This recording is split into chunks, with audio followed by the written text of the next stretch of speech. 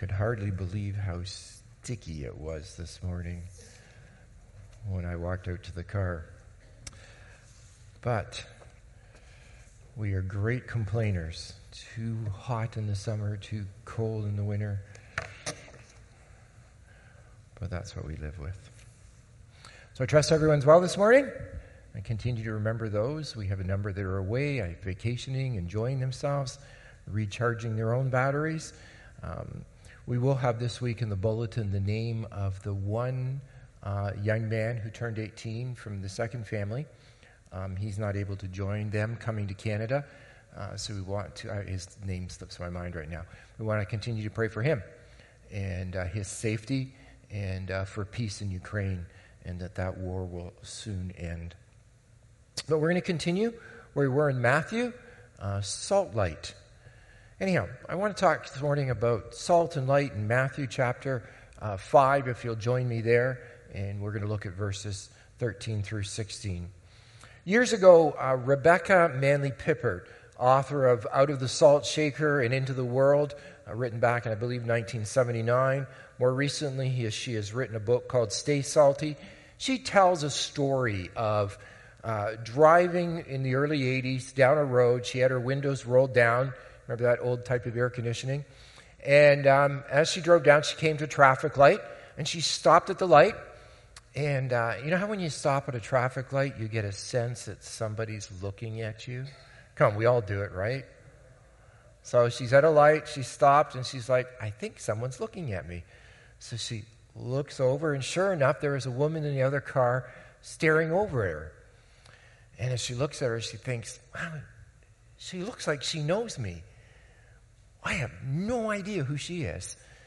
So she turns her attention back to the traffic light, and as the traffic light goes from red to green, she slides her foot off the brake and over to the accelerator, when out of the side of her eye, in the corner, her peripheral vision, she sees a paper flying towards her car.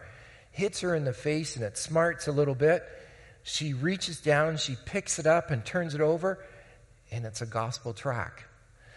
The woman in the other car wasn't staring at her like she knew her. The woman in the other car was staring, judging the angle and the force to which she needed to throw the gospel tract from her car to the other car.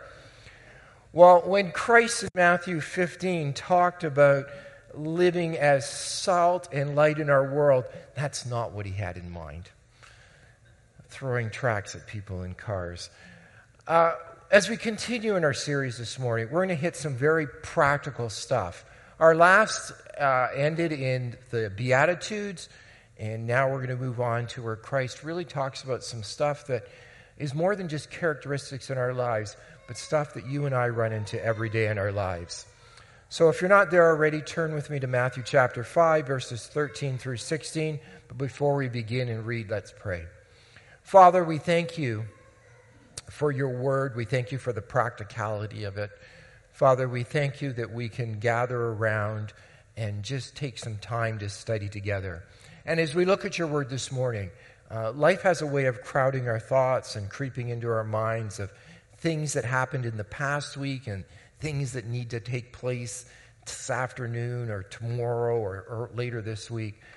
May we push all those aside just to focus on this time together and on your word. In Christ's name we pray. Amen. So Matthew chapter 5, starting in verse 13 through 16. You are the salt of the earth, but if the salt has lost its taste, how shall its saltiness be restored?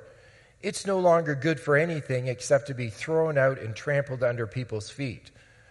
You are the light of the world. A city set on a hill cannot be hidden, nor do people light a lamp and put it under a basket, but on a stand, and it gives light to all in the house. In the same way, let your light shine before others, so that they may see your good works and give glory to your Father who is in heaven. Now remember, these verses come with a context. They're not just there by themselves. The context is from a sermon. The sermon recorded for us in the book of Matthew, the Gospel of Matthew. And the sermon began by describing characteristics of a citizen of the kingdom of heaven, of Jesus' kingdom. Now, we know that as the Beatitudes. That section ends, though, with a warning. Verse 11. God blesses you when people mock you and persecute you and lie about you and say all sorts of evil things against you because you are my followers. So Jesus says, if you follow me, if you live like this, you will be persecuted. Your life's not going to go as smoothly as you think it's going to go. Not everyone's going to like you. And just so you know, some people are going to tell lies about you. Some people are going to tell lies about your character and what you're like because you follow me. What's the natural response to persecution? When stressors come in our lives, there are two responses. In psychology and counseling, they call it the flight or fight response. And for many of us, we might gravitate towards that flight response, to retreat. Not many people like confrontation. Avoidance, well, that's the path of least resistance, and many of us take it. The urge to become insular has proven to be a great temptation for some. Even some churches. When we think of churches that have isolated themselves, we often think of, I know churches that isolate themselves. We're talking Old Order Mennonite, maybe Amish. No, I think it's greater than that. I want to suggest that it's broader. See, many in Christendom have ceased any meaningful engagement with the community around themselves. They've just stopped that type of engagement. There are churches out there that define success by their church calendar. Is it full? There's something every night of the week for everybody in the church. That's a successful church to some. They have become program-oriented and not missional in their ministries.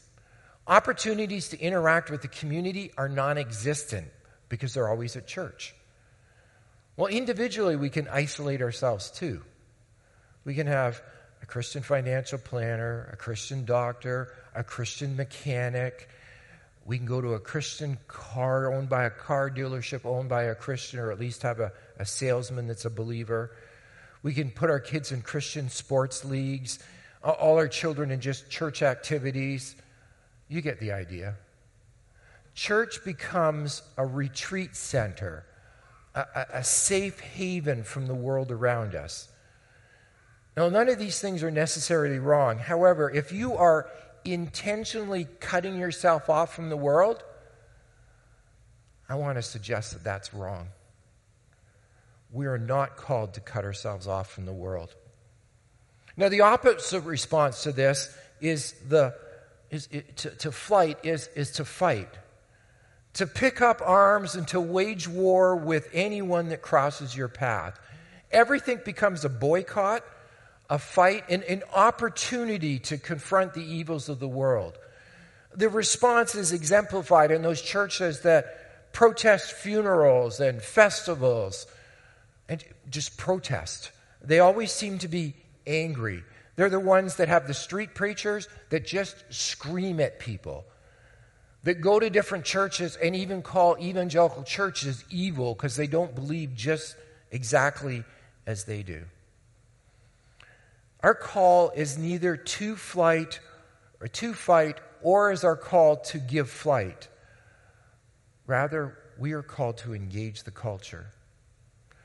The problem is that engaging the culture around us takes a lot of work. Engaging the culture around us takes a lot of understanding to what's going on in the culture around us. And it comes with risks. It comes with risks of persecution, but it also comes with risks of other believers misunderstanding us. And heaven forbid, you being called worldly. See what they're doing? It comes with risk, but we are still called to engage the world around us. Beginning in verse 13, Jesus sets out 3 illustrations to help us understand this concept of engagement. Verse 13 again, you are the salt of the earth, but if the salt has lost its taste, how shall its saltiness be restored? It is no longer good for anything except to be thrown out and trampled under people's feet. You are the salt of the earth.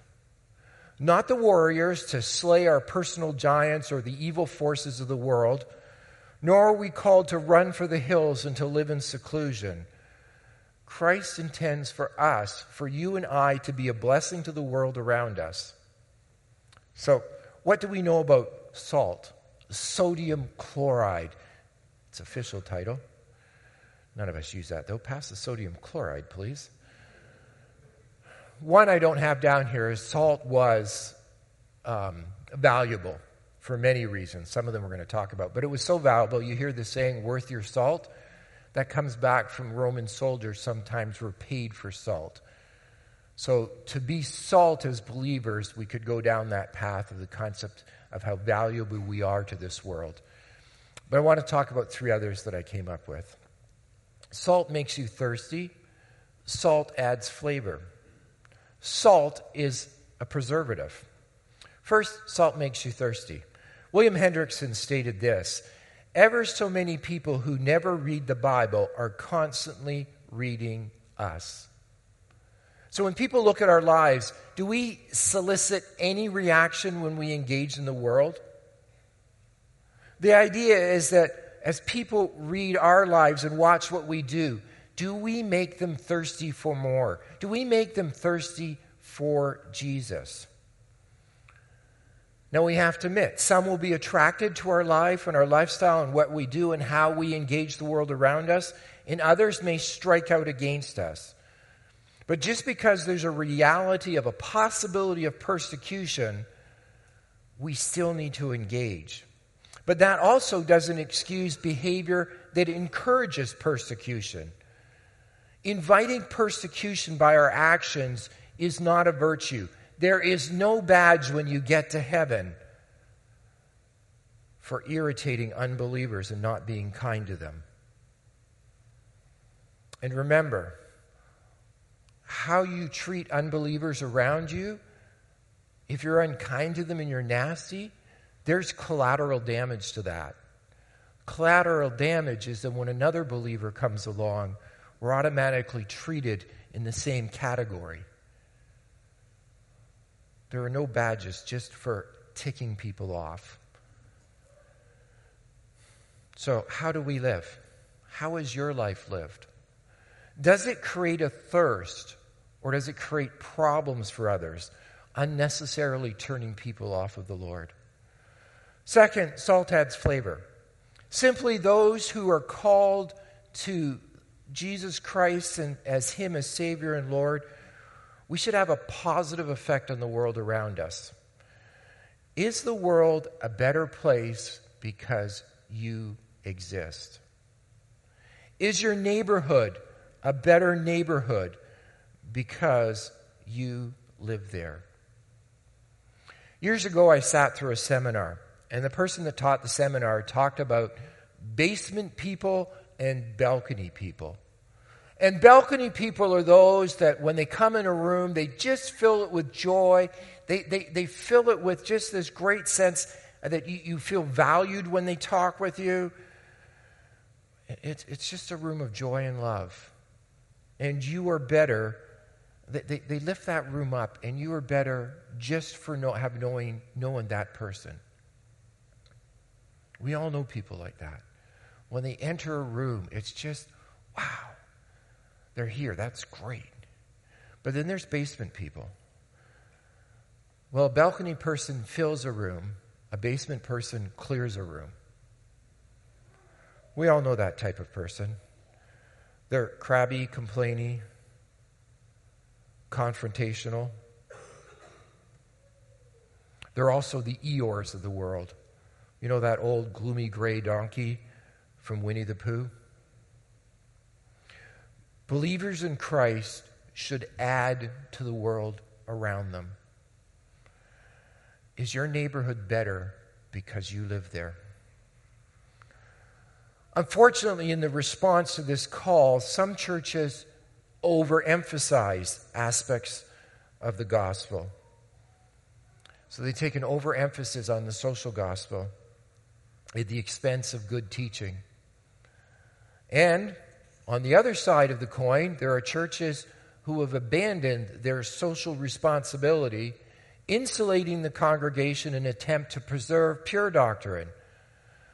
The dichotomy is a false one. Community engagement and biblical teaching can and should live side by side. History's recorded for us whole denominations that have slipped away from biblical teaching out of love for their fellow man. But this is a false love because they've removed Christ from the equation. You can still minister to the world and engage them and hold to the fact that people need to repent of their sin. To say otherwise is a misrepresentation of God's love for the sinner. It's true that God loves the sinner, but that's the whole reason he sent Jesus Christ, was to die on the cross to save them. Love for people does not demand gutting doctrinal purity. The late Dr. James Kennedy of Coral Ridge Ministries wrote a book, What If Jesus Had Never Been Born? The book traces the impact good Christians have had on our world through the centuries. It talks about music. It talks about science.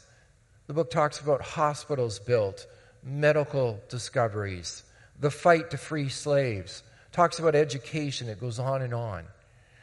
You and I are called to engage and impact the world around us.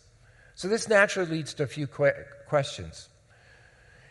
Is the town of Forest, the townships of Lambton Shores, Plimpton, Wyoming, and Warwick better off because of Forest Baptist Church? Does the body of believers at Forest Baptist Church flavor these communities? Do people even know FBC exists? So do you and I flavor this region along the shores of Lake Huron? When dealing with people from the church who call this home, when people deal with us, do we leave a good taste or a bitter taste with them? How do we flavor the community we live in? Oliver Wendell Holmes was a member of the U.S. Supreme Court for 30 years. When he was asked about his career choices, he said this, I might have entered the ministry if certain clergymen I know had not looked and acted so much like undertakers. Third, salt is a preservative. To keep meat and fish from decaying before the era of refrigeration and ice boxes, everything was salted. Salt was prized for its ability to preserve more than it was prized for its flavoring. The call to the believer is to slow down the moral decay in the world around us. The role of the believer is to have a positive influence, to be a moral conscience. And this can only happen when you and I step out of our comfort zones and we engage. And it's not easy. Apart from God, the world is spiritually rotten. It's decaying. It's the presence of the church in the world, and more specifically, the work of the Spirit of God through the church that literally keeps the world and all hell from busting loose. Retreat is not an option. I know it's difficult. And I know we face a myriad of things that some of us don't understand. The attack on gender, the attack on sexuality, all of those things. But we are called to engage. Our community is in need of godly men and women to be volunteers at schools, coach sports teams, sit on library boards and on garden clubs and at food banks, to wisely engage the community at large. Finally, the verse ends on an odd note. Salt is a stable compound. It doesn't go bad. There's no best before date. Go check your salt at home. If it's pure salt, there is no best before date. We mine it out of the ground all the time. It's been there for centuries. So how does salt go bad? Well, the salt from the Dead Sea and the marshes around Israel was contaminated. It would have a high content of gypsum and other minerals in it. So over time, that leads to a little bit of leaching of the quality of the salt. And in that, it becomes flat, tasteless, and also ineffective as a preservative. So at that point, it's only good for a footpath to be thrown down to kind of keep the weeds down as best as possible and to harden the path. Matter of fact, as recently as in the 1960s in Israel, when salt would go that way and flat, they would take it up to the rooftops of some of those rural homes, toss it on the dirt roof to harden the soil and to prevent it from leaking. And what would happen on the roof of some of these homes? Children would go and play. In the evenings, they'd have social gatherings on their roof. It's interesting that salt was still trodden underfoot. In his commentary on Matthew, R.V.G. Tasker, a British New Testament professor, wrote this: "The point is that if Jesus' disciples are to act as preservatives in the world by conforming to kingdom norms, if they are called to be a moral disinfectant in a world where moral standards are low, constantly changing, or non-existent, they can discharge this function only if they themselves retain their virtue." It's clear that you and I as believers, to remain effective, need to remain pure from impurities in our lives. We need to purge them out. I admit, I'm really bothered when I hear and meet believers and pastors who are muddled up in shady financial dealings. I'm bothered when I hear of people in ministry that are there for greed, or people that volunteer in a church for power. It bothers me to see abusive power structures in a church. It bothers me to see how some churches treat women, wrongly apply Scripture. It bothers me when mental health is ignored. It bothers me when we discover sexual abuse. It bothers me when Scripture is improperly applied, all for one person's benefit. Legalism drives me nuts. Setting up regulations outside of Scripture and imposing them on others because of a weakness we may have and precautions we may need to take in our lives. When the church ceases to become a gathering of God's people following Jesus Christ, it becomes a cult. The second illustration could be found in verse 14. "You are the light of the world. A city on a hill cannot be hidden." See, the exact location of the Sermon on the Mount is really unknown. Some people believe that it was on a mountain behind Capernaum. It's actually a large hill, overlooking the Sea of Galilee, and that from there they could see down to Tiberias. But we don't know where it was. Was it Galilee, where it talks where Christ was going and preaching and doing his ministries? Very large. So it could have been this hill that people traditionally point to. And so when he spoke of this hill, he may have been alluding further down the coastline, which they might have been able to see. The port of Tiberias, and in the fishing port had the fishing industry at the bottom and the homes at the top of the hill. Or perhaps it may have been a thought towards Safed, Israel. The town of Safed sits 900 meters above sea level. For those of us in the old school, that's about 3,000 feet. It's only about a 3-hour walk from Capernaum. And it could be seen for kilometers. It sat so high. Even further at night. When you think that people would light lamps and stick them in their homes, the visibility as those lamps illuminated the homes and the windows and the sky around, you'd be able to see that city very easily. Possibly the whole thing denotes two concepts. First, that as Christ followers, we are to be visible and we are to be radiant. The main emphasis, though, here is concealment. Your faith should not be a secret. Your faith should not be concealed. Your faith should be seen. When people say your religion is private, that's another thing that drives me nuts. You're going to think I'm cranky. Everything drives me insane. When people say their religion is private, they've not read this passage. They've not understood it. We are to live our lives before God publicly. Jesus also calls them the light of the world. It's a terminology he uses many times in the New Testament. In John chapter 8, verse 12, again, Jesus spoke to them saying, I am the light of the world. Whoever follows me will not walk in darkness, but will have the light of life. And in Ephesians chapter 5, verse 8 through to 11, for at one time you were darkness, but now you are light in the Lord. Walk as the children of the light. For the fruit of the light is found in all that is good and right and true.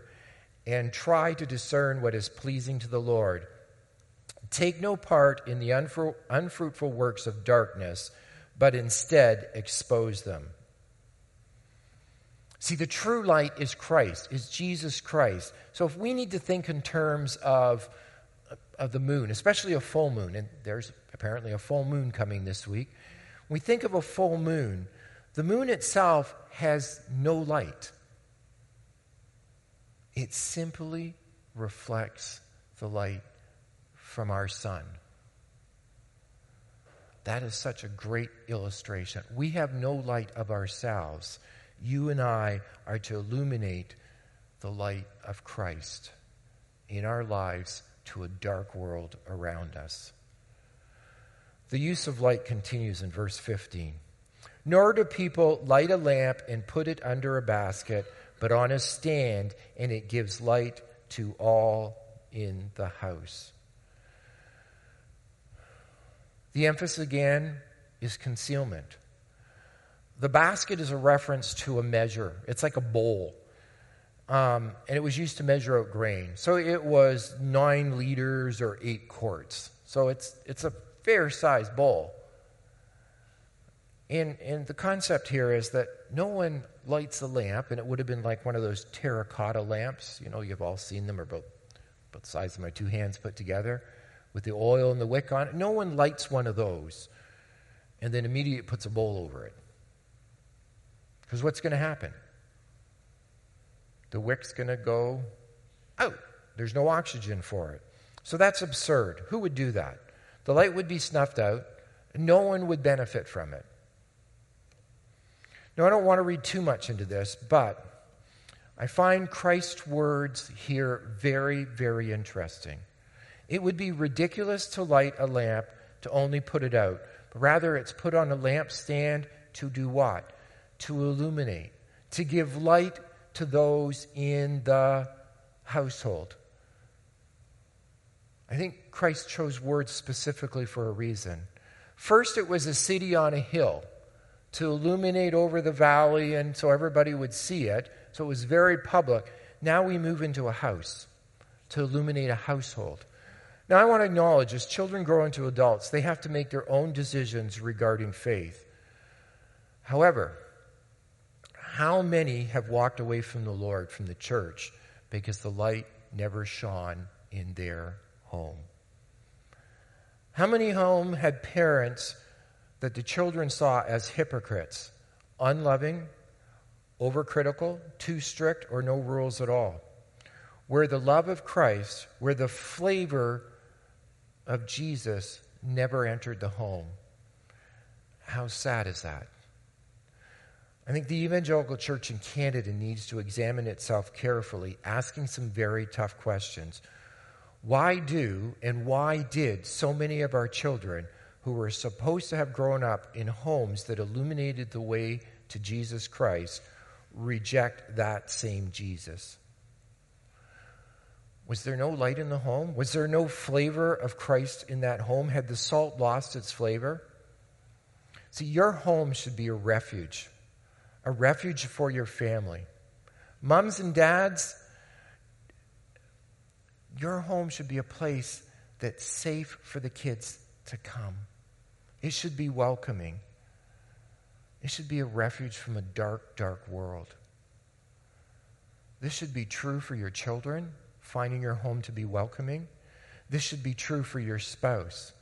Husbands, your wife should find your home inviting. Your wife should find your home a safe place to be, free of abuse and free of ridicule.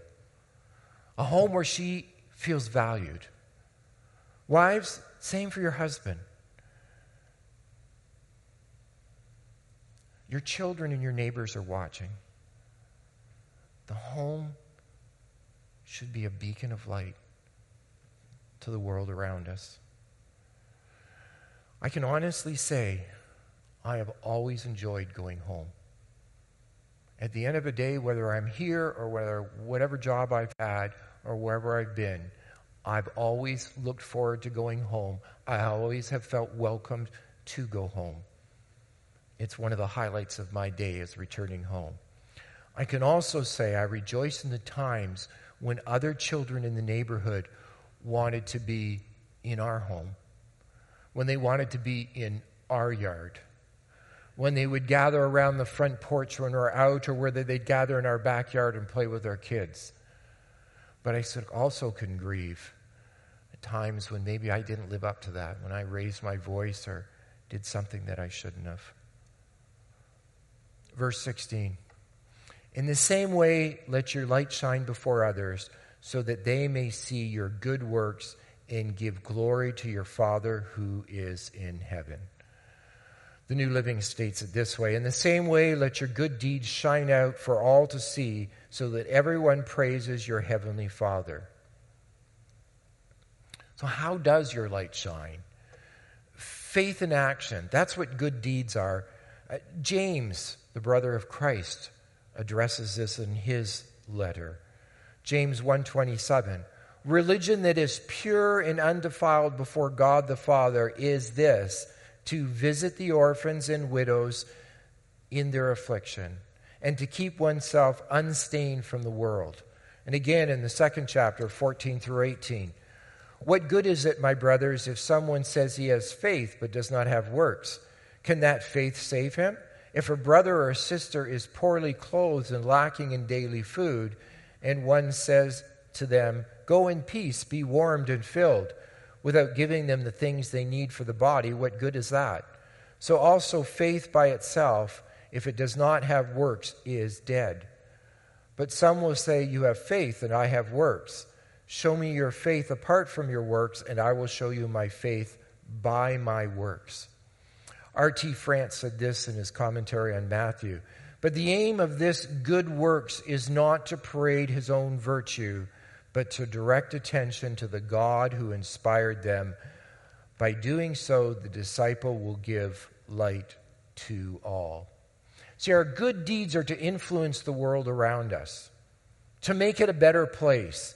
The good we do is not to be self-serving, but it is to illuminate who Jesus is. It's to illuminate who our Father is. Now I get there's a two-edged sword here. As you engage, and as I engage in the world, it may create persecution. It will create attention. The reality of that should not deter us from engaging and from doing good works. Our call is to boldly engage our community. Our call is to be a beacon, a light to a spiritually dark world to bring glory to God. And that can be confusing. Persecution will come. And sometimes persecution comes and God allows it, and it's like He's tipping over the salt shaker and pouring us out so that we will end up bringing glory to Him and ministering in places and shining that light in places that we would naturally not have gone to. There's illustration after illustration of this. Take some time to go over to the Voice of the Martyrs. And as you see the persecution in places in the world, you also find the gospel of Christ being poured out into the world. And you can see story after story of how Christ uses persecution to share his love for a world around them. I also think of Richard Dawkins. If you don't know Richard Dawkins, he's the famed British biologist. He's part of this new aggressive atheist movement that's been around for a few years now, about 2 or 3 decades. Their goal, and they've been very open about this, is to rid the West of any remaining vestiges of Christianity, ushering in this utopia of intelligence.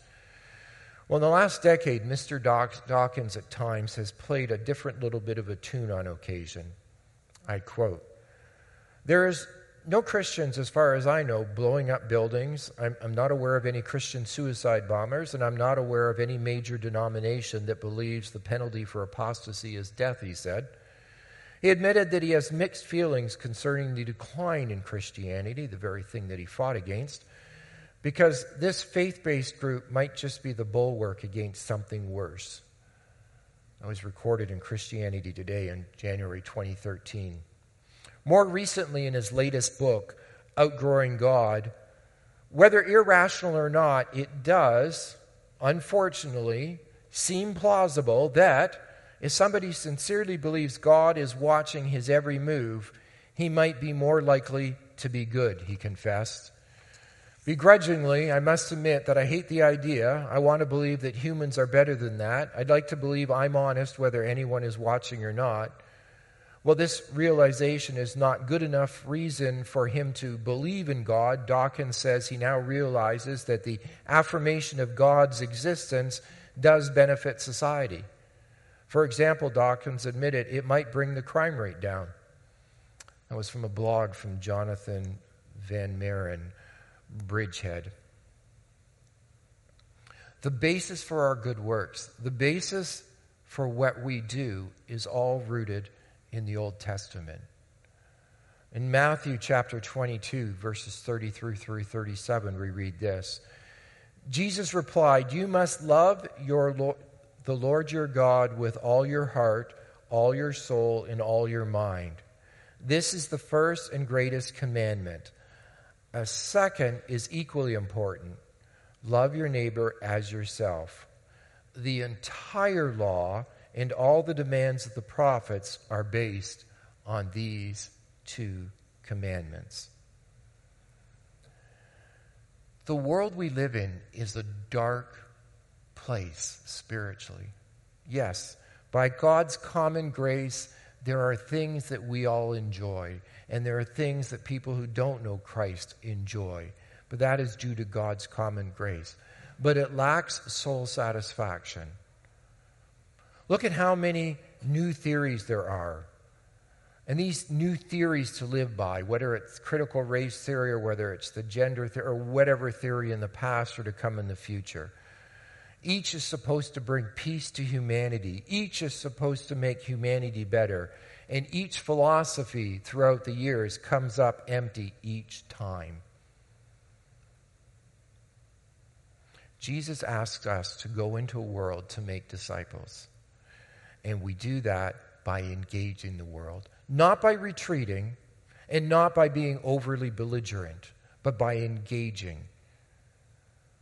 By inviting people into our homes, by going into their homes, by volunteering in our communities, by making our community better, because we add salt, we flavor it, and we bring light. That's what you and I are called to. That's what it means to be salt and light. Is this region better because of this church? Do they know you exist? Is your neighborhood better for having you there? Or if you moved away, who moved? Oh, I think I saw them. That's not how it's supposed to be. We are asked to engage a world, to do good deeds, and to illuminate the Father in heaven through our good deeds. Why we do them? We do them to point the way to Christ and to honor the Father. That's why we do good deeds. That's why we are salt and light. Let's pray. Father in heaven, we thank you for your word, and we thank you for the vivid images found here in Matthew of being salt and light in a dark, dark world. Father, and as once again the world grasped with new philosophies and new ideas to bring a betterment to humanity, they still lack an understanding of what the gospel is all about. They still lack the understanding that if they would just submit, they would find life and life abundantly in you. Father, help us in all that we do to point towards Christ, that we might be a light in our communities, and that most of all, Father, that not only in this church, but in churches across our land that claim to follow you, that we'll be lights in our homes, that our homes will be flavored. Father, we pray this morning for children who have moved out from home and who don't follow you anymore. Our hearts grieve for these children, these now young adults and middle-aged adults who've walked away. Father, give us the opportunity to minister again into the lives of those around us that knew us so intimately and lived underneath our roofs. And Father, may our light and flavoring of our home, may it be known in our neighborhood. May people know and interact, and may we engage. And Father, help us not to be afraid. There's always a new philosophy and a new thought. Help us to be wise in gaining an understanding of how to engage this culture that we live in. Things have changed so fast, and it's so different, and we need your mercy and wisdom to learn how to engage properly. But most of all, to know the truth and be able to point people to Jesus Christ, where they can find soul satisfaction, where they can find what they're really chasing after, and they don't realize it yet. So Father, we thank you for your word, for the opportunity to gather together this morning. In Christ's name, amen.